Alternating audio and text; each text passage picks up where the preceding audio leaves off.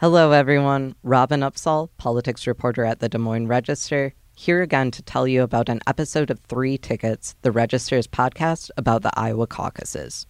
In this episode, we're going to hear about the intersection of 2 topics that are usually off limits at the dinner table: politics and religion. A good amount of this episode, first recorded before the 2016 caucuses, focuses on conservative politics before the election of President Donald Trump. So let's jump right in. I'd like to open this episode with an invocation. Heavenly Father, we are so grateful for the gift of freedom. It is a gift. And you're the one who has given us the right to life, to liberty, to the pursuit of happiness.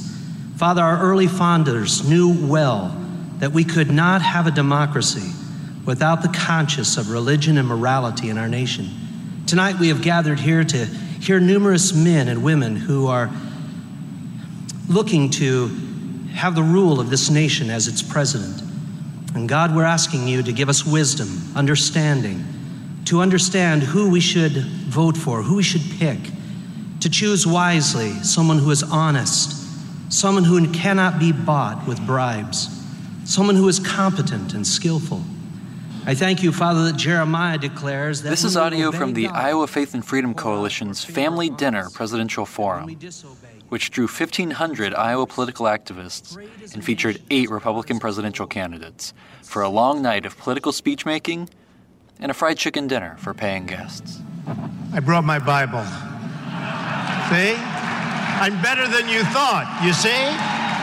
And actually, this was given to me by my mother, and I was just noticing yesterday, and she wrote such a beautiful inscription. That's Mary MacLeod from Scotland, very religious, actually, and it was something I thought I'd bring along today, because this is a group that fully understands Bibles and respects everything that it says. This particular forum was held last September in Des Moines, but events like this happen all the time, all across Iowa. This same group held a similar forum in April, and another organization, the Iowa Family Leader, held events in July and November, all featuring presidential candidates. These forums are only the most obvious expression of a long-standing political reality. Socially conservative evangelical Christians wield massive influence in the Republican Party and the Iowa caucuses. The candidate who impresses this crowd has a good chance of winning the caucuses and remaining a viable presidential candidate deep into the nomination season, maybe even all the way to the convention. From Pat Robertson's surprise success in 1988 to Mike Huckabee and Rick Santorum's outright victories in 2008 and 2012, religious conservatives have proven to be a durable and vital constituency in Iowa. The reason why is a fascinating case study in political geography, interest group politics, and grassroots organizing. Social conservatives' passion and influence. That's our subject in this penultimate episode of 3 Tickets, the Des Moines Register's podcast of Iowa caucuses history and culture. I'm Jason Noble. Coming up next on C-SPAN, we take you live to Iowa. Iowa. Hello, Iowa. In the state of Iowa. I'm back. I love Iowa a whole lot. Tomorrow, Iowa.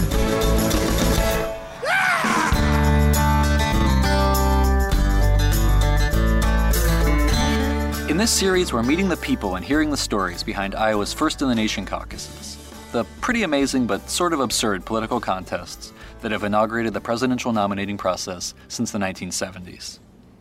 For decades now, a big part of the Republican story of the Iowa caucuses has been the role played by social and religious conservatives. Although they represent a minority of Iowa's overall electorate and just a plurality of the state's Republican base, they've basically chosen the winners of the last 2 caucuses and set the terms for the remainder of the GOP nomination fight. Before we dive into the hows and whys, though, is it clear what I mean when I say social and religious conservatives? I'm talking about that slice of Republican voters whose political positions are rooted in their religious convictions.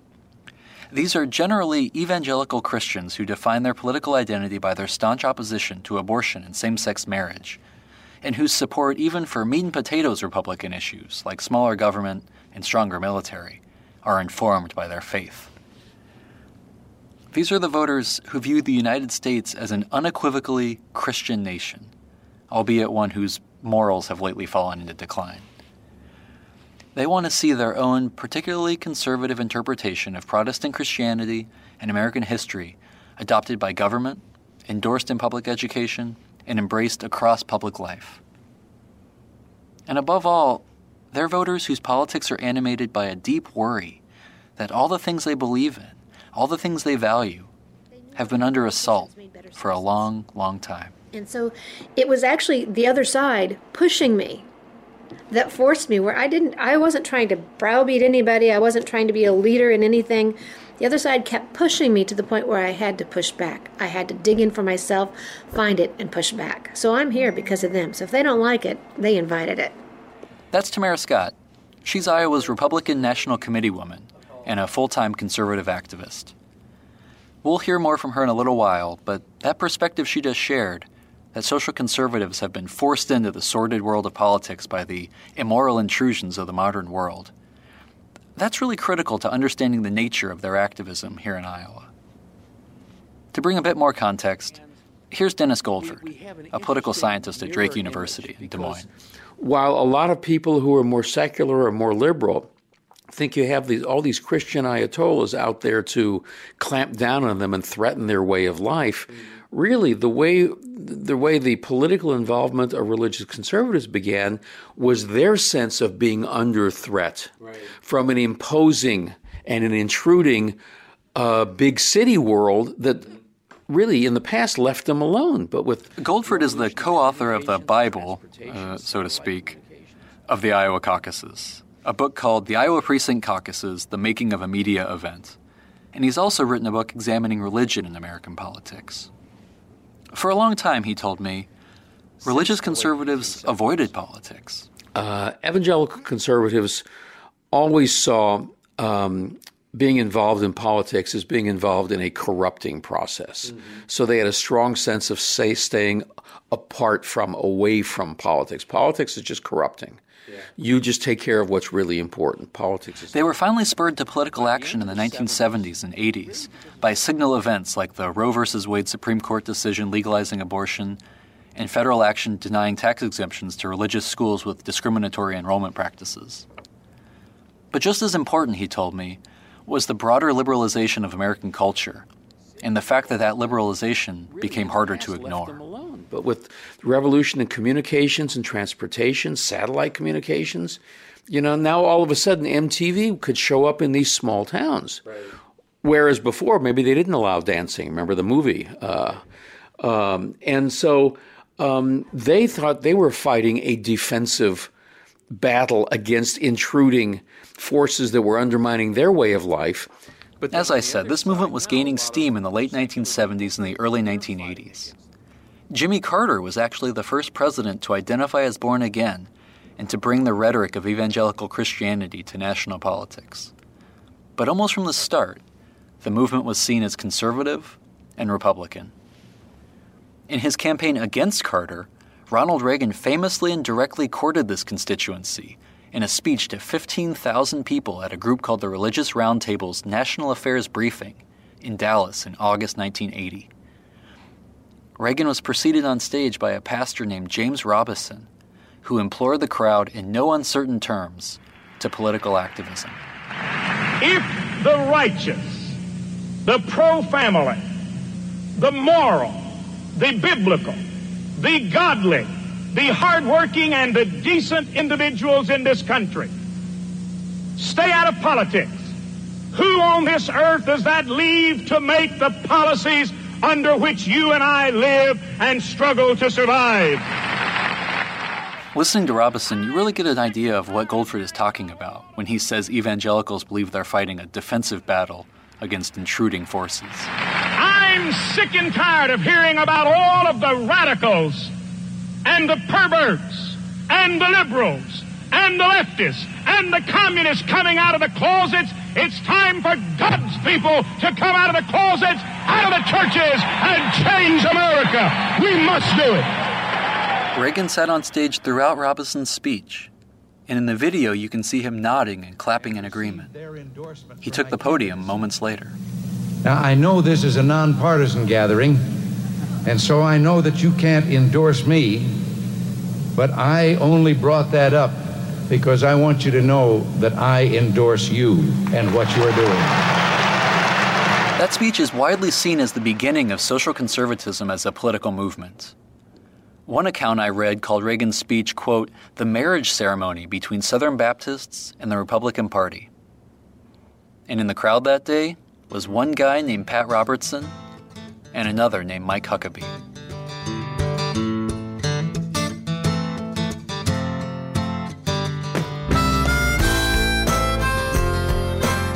So, that's all pretty big picture, isn't it? To bring the story of the social conservative political movement to Iowa and the caucuses, there's one guy you got to talk to, Steve Scheffler. Well, I'm president of Iowa Faith and Freedom Coalition, and I'm also on the board of the National Faith and Freedom Coalition. And then I'm a Republican National Committee man for Iowa. You know, my dad's a pastor, so I was an evangelical, became a Christian when I was about 10 years old, but my folks always voted, but they weren't really politically involved per se, you know. Uh-huh. And like I said, when I was about 12 years old, I watched the Nixon-Kennedy debates and was crushed when Nixon barely lost to Kennedy. And then I used to... As an adult, Scheffler sold insurance and got into politics slowly as a local activist and volunteer for what was then a very different Republican Party. When I first got involved, I guess I came to Iowa in January of 1971, and so I would have attended my first caucus with the first state convention, all that in 72. And in those days, the Republican Party was pretty well dominated by whatever you want to call it, the establishment / Rockefeller wing of the party. That was a pretty moderate to liberal party at that time. In fact, and you were lucky if you could get maybe 10 to 15% of the people on any state convention floor back in those days passing any like pro-life plank. It was pretty dismal.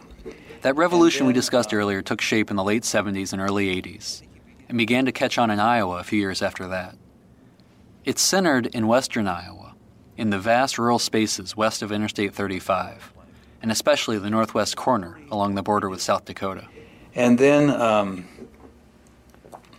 I think you begin to see the eventual or the turning of the curve in about 84, and I believe 84, if I'm not mistaken, or maybe it was 86. I can't remember, is when the state convention actually had its first pro-life planks. It was been 84. 1986, Scheffler told me, was the first year in which evangelical political power was exerted in Iowa in a meaningful way. I kind of organized an effort to get more conservative Republicans out of the caucuses, and it was an off year, and it was actually very successful. You know, and even in the suburbs here out in like West Des Moines, Urbandale, and Clive, which had always been dominated by the moderate wing of the party, had a lot of people that got elected as county convention delegates and state delegates and the whole thing. So 84 and 86 was kind of a beginning of the change. And then of course 88, it came in a pretty big avalanche, you know. Setting off that avalanche was the presidential candidacy of Pat Robertson, the conservative televangelist who in the 1980s was already a national religious figure. I was actually Robertson's first employee here in Iowa and was on staff from about October of 86 till about May of 88. Of course, that's when this proved to be a providential place to be. Although Steve Scheffler probably didn't realize it at the time, Pat Robertson's Iowa caucuses campaign in 1987 was the launching pad for evangelical social conservatism as a national political movement.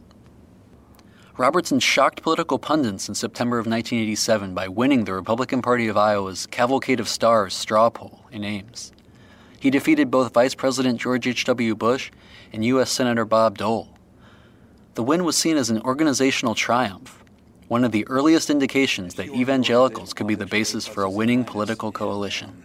I remember calling for the straw polls like pulling wisdom teeth because people would say, you know, I don't like the process, I don't want to be involved, I don't want to be gone all day, every excuse under the earth. Although Scheffler remembers it as an excruciating organizational effort, it now just sounds like an early example of the industrious grassroots politicking that social conservatives are known for in Iowa. Robertson went on to take second place in the caucuses, beating Bush and seizing almost 25% of the vote, Probably the most stunning story of the evening, however, so far is that strong second place showing on the Republican side of Pat Robertson. Mr. Robertson, congratulations. Thank you, Tom. I'm overjoyed at this expression of love and support for the people here in Iowa. His campaign couldn't compete in the later states, though, and he withdrew from the race in May 1988. But winning wasn't really the point. Robertson's candidacy and his early success in Iowa proved that there was a market for socially conservative political ideas.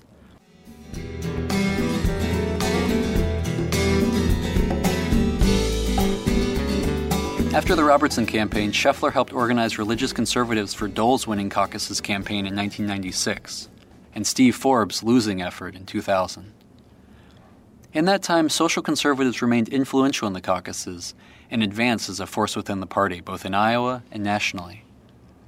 The religious right candidate in 1996 was Pat Buchanan, and he took second in Iowa, less than 3,000 votes behind Dole. In 2000, George W. Bush successfully embraced both social conservatives and establishment Republicans, and cruised to victory in Iowa en route to the nomination and the presidency. And don't forget this famous exchange, which happened during a debate in Iowa. What political philosopher or thinker do you most identify with and why? Governor Bush. Christ, because he changed my heart. I think that the viewer would like to know more on how. Since 2000, Scheffler has headed up various statewide Christian political organizations, focused on connecting candidates to voters and getting those voters out to the polls. These days, he's on the road 3 or 4 nights a week, hitting county fundraisers and party meetings. And even he describes himself as more ecumenical than social conservatives often get credit for, and much more focused on winning elections than maintaining ideological purity. He doesn't endorse individual candidates, and he's pretty upfront about his political pragmatism, a quality not everyone in his circle appreciates. The political arena is not the church. As an evangelical Christian, I believe that when the Bible speaks on certain issues, it's not open for interpretation. It's all black or all white. Mm-hmm. But in the political arena, because you're dealing with human beings, we all have flaws. You're not going to find perfection. I mean, you might want to look in the mirror and then decide you want to run for president. Yeah. But it's just, you can't expect the political arena to become a microcosm of the church.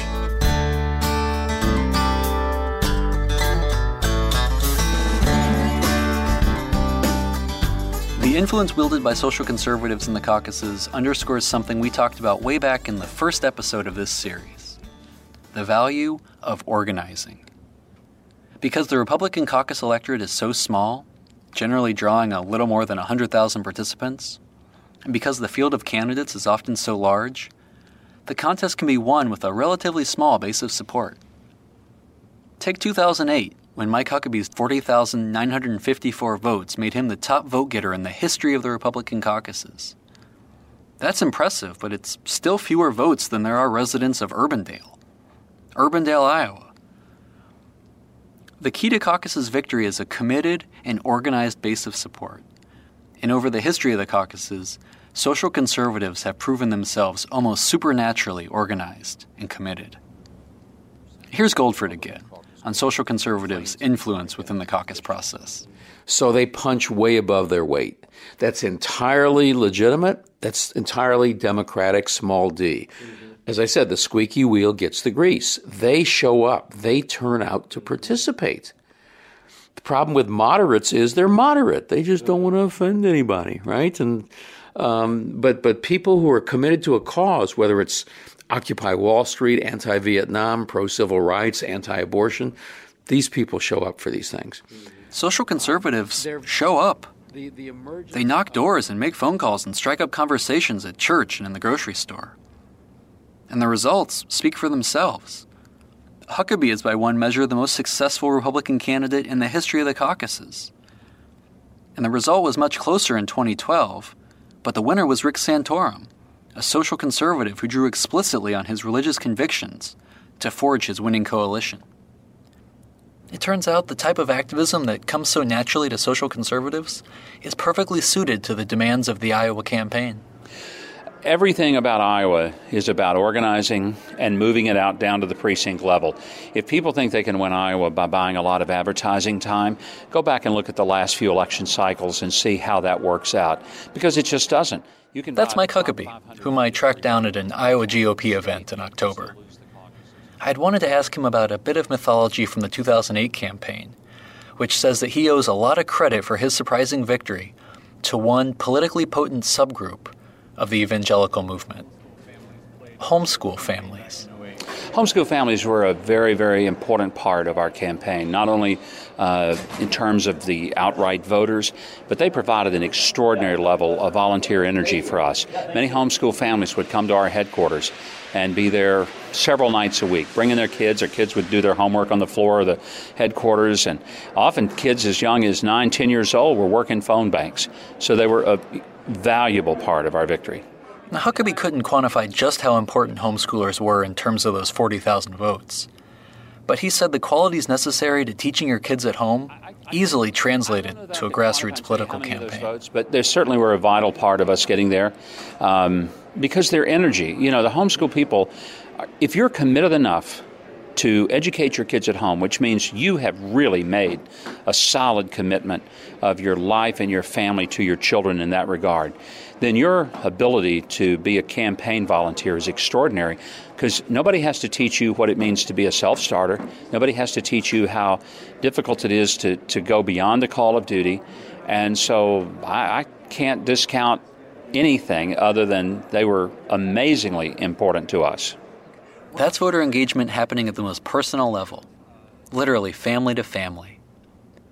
But social conservatives have also enthusiastically embraced more technological methods of outreach. They've built up massive databases on like-minded voters, culled from mailing lists and Facebook pages and magazine subscriptions, talk radio preferences, all that stuff. In 2014, Scheffler said he worked from a list of 315,000 Iowa households, comprising 500,000 voters.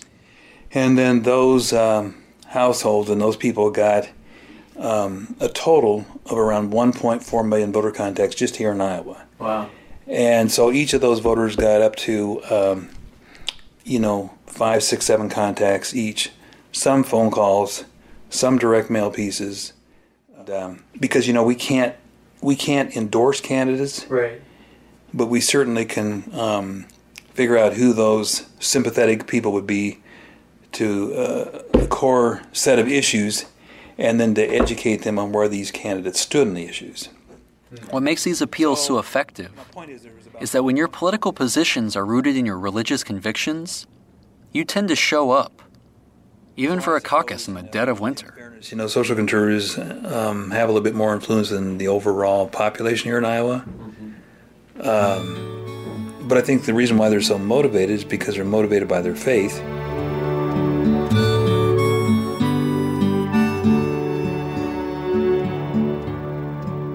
That brings us back to Tamara Scott, the Republican National Committee woman I introduced earlier in the episode.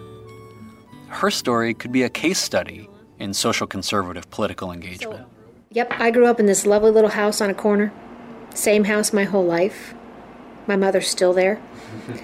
And my family lived on the same street. My cousins were my playmates. And so I was just very, very blessed. Scott grew up religious, but not especially political. That awakening began in the 1990s, when her children were entering the public schools, and a few years after social conservatism had really begun to advance as a political movement. I wanted to raise my family. I wanted to be a stay-at-home mom. And government kept interfering with my kids. She told me she was spurred to action by elements of her kids' curriculum and the lack of parental notification before certain topics were discussed. She wrote a newspaper column expressing her concern and ended up leading a meeting of 50 concerned parents just a couple days later. When I would go to the school, they would say, "Our hands are tied. It's the state. It's the federal." And so trying to raise 4 kids, I found myself having to go back and continue to deal with government's overreach. The secularism that she found in the public schools didn't comport with Scott's worldview or her understanding of American history. And so she was driven to act. So when you hear people talk about separation of state in the public schools, it's a farce. It's an absolute farce. Look back at the old one-room schoolhouse. Many of them were the church as well. The Bible was there. The teachings were strong. Our founding fathers knew that if you could teach people the Ten Commandments or the truth of the Bible, that you would have a better society. They knew that. I met Scott one afternoon at the studio in Des Moines where she records a radio show and video podcast called Truth for Our Time. A lot of her activism today still revolves around education. She's a vociferous opponent of the national education standards known as Common Core, and she's devoted radio shows to criticism of sex ed, anti-bullying legislation, and what she sees as insufficiently patriotic advanced placement U.S. history tests. During the hour or so that we talked, she quoted Patrick Henry and Daniel Webster and referenced a Puritan-era law known as the Old Deluder Satan Act. She told me that when she started questioning the policies and curricula that she saw at her kids' school, she found encouragement in the nation's founding documents, in the U.S. Constitution, and in the Declaration of Independence, with its long list of abuses committed by the colonists' English rulers. So when I read that train of abuses, I remember in the 90s, I thought, oh my goodness, they went to war over much less than we're dealing with now. That was in the 90s. Think how many freedoms and liberties we've lost since then. In the late 90s, Scott wrote a column for a local newspaper. She filled in on a local conservative radio show, and then she got a show of her own. She helped organize social conservatives for George W. Bush's campaign in 2000, and was recruited that same year to challenge an incumbent Democrat in the Iowa House. She lost her only bid for public office, but the experience drew her further into political activism. Now she's a lobbyist, a candidate recruiter, an advisor, and a manager of conservative coalitions. I first got to know Tamara 4 years ago when I was covering Michelle Bachmann's presidential campaign. Scott advised Bachmann in Iowa and traveled with her in the late stages of the race. And I didn't feel that she was going to win, but I loved what she had to say. Her message was accurate. National security was one of her strengths. She understood foreign policy, and she understood the separation of church and state that's not found in the Constitution but is found in the Bible. In the final weeks of that race, the campaign embarked on a 10-day bus trip in which Bachmann visited all 99 Iowa counties, surely the fastest full Grassley on record. I was there for 9 of those 10 days, following them through something like 90 of those counties. In the last couple of days, I remember Bachmann literally lost her voice, and so was Tamara Scott, who got up and delivered her stump speech, while the candidate walked around shaking hands and giving hugs. But I still love her message, and I would jump in and help her again tomorrow. Now, not everyone has Tamara Scott's resume, but her experience is absolutely representative of the activists who drive the social conservative movement. Her introduction to politics was personal and local. Her involvement has increased incrementally from the neighborhood school to the Republican National Committee. And her activism has played out in ways that can be invisible or inexplicable to people outside the movement. That's why I did not do this to become a Bible-thumping. That wasn't my role. But the more I dug in because of what people were saying, the more I felt in my gut that they were wrong, and I wanted to find what was right. Then I wanted to share it with everybody else when I found it. Yeah. One secret to social conservatives' influence in the caucuses may be that they understand the process as something larger than a once-every-4 years straw poll on the presidency.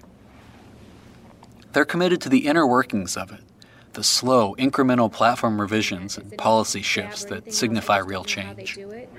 But on the Republican side, those come right from your grassroots. You can bring it in on a scrap of paper. I think we need to fix this. And depending on what size your caucus is and how formally it's ran, someone will help you get that in order grammatically and submit it. But that's where you have the process to decide what your party's going to stand on and what your candidates should adhere to. That's powerful. Powerful.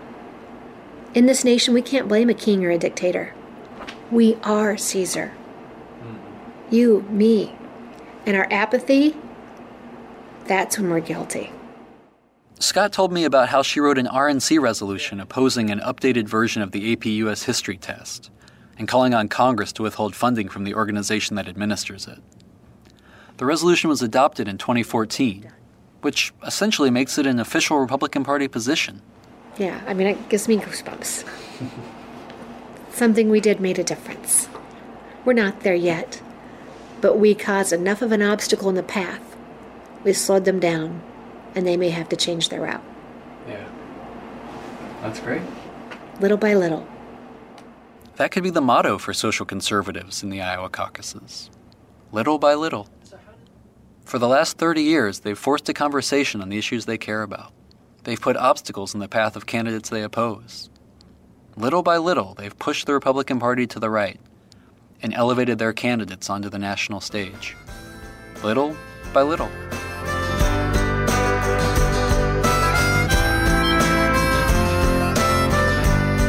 I'm Jason Noble, and this is the Des Moines Register's 3 Tickets podcast. Hey folks, nothing to update from this episode. Everyone you heard from is still at the same position with the same group.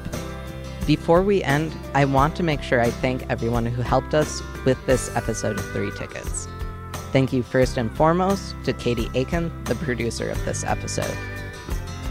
Thank you also to Rachel Stassenberger, politics editor at the Des Moines Register, Paige Windsor, our news director, and Carol Hunter, the paper's executive editor.